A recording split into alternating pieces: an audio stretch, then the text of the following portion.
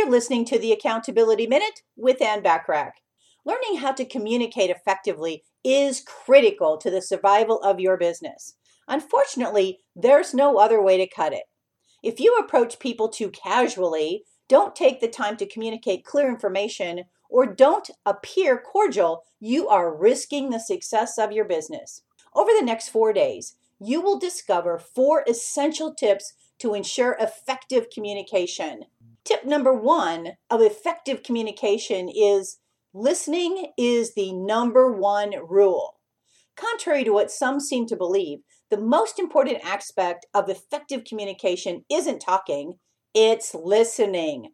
A great amount of miscommunication could be avoided if business owners took the time to communicate effectively, first by listening to the needs of their clients and prospects. Remember, your clients may not need you, but you definitely need your clients, or you're going to be out of business. Your focus should be filling the needs of your clients, not the other way around, and that starts with listening. Granted, it can be challenging to listen without speaking, but it will get easier with time when you understand the purpose behind first listening. Not only do you have an opportunity to really listen to what your client needs, but you have time to form the best reply or answer.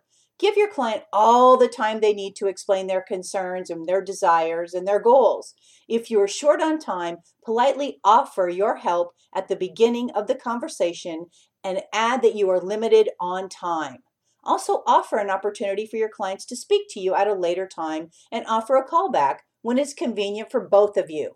Be sure they understand you want to help them and will do what it takes to listen. Your action step here, should you decide to accept it, is listen before speaking. If you must set the tone for the call, reword the phrase so the subject is about your client, not about you. Instead of saying, I want to discuss, you could say, what questions or concerns would you like to discuss today? Tune in tomorrow for tip number 2 of the 4 essentials of effective communication. In the meantime, remember to take advantage of all the complimentary business tips and tools when you join my free silver membership at accountabilitycoach.com. Thanks for listening.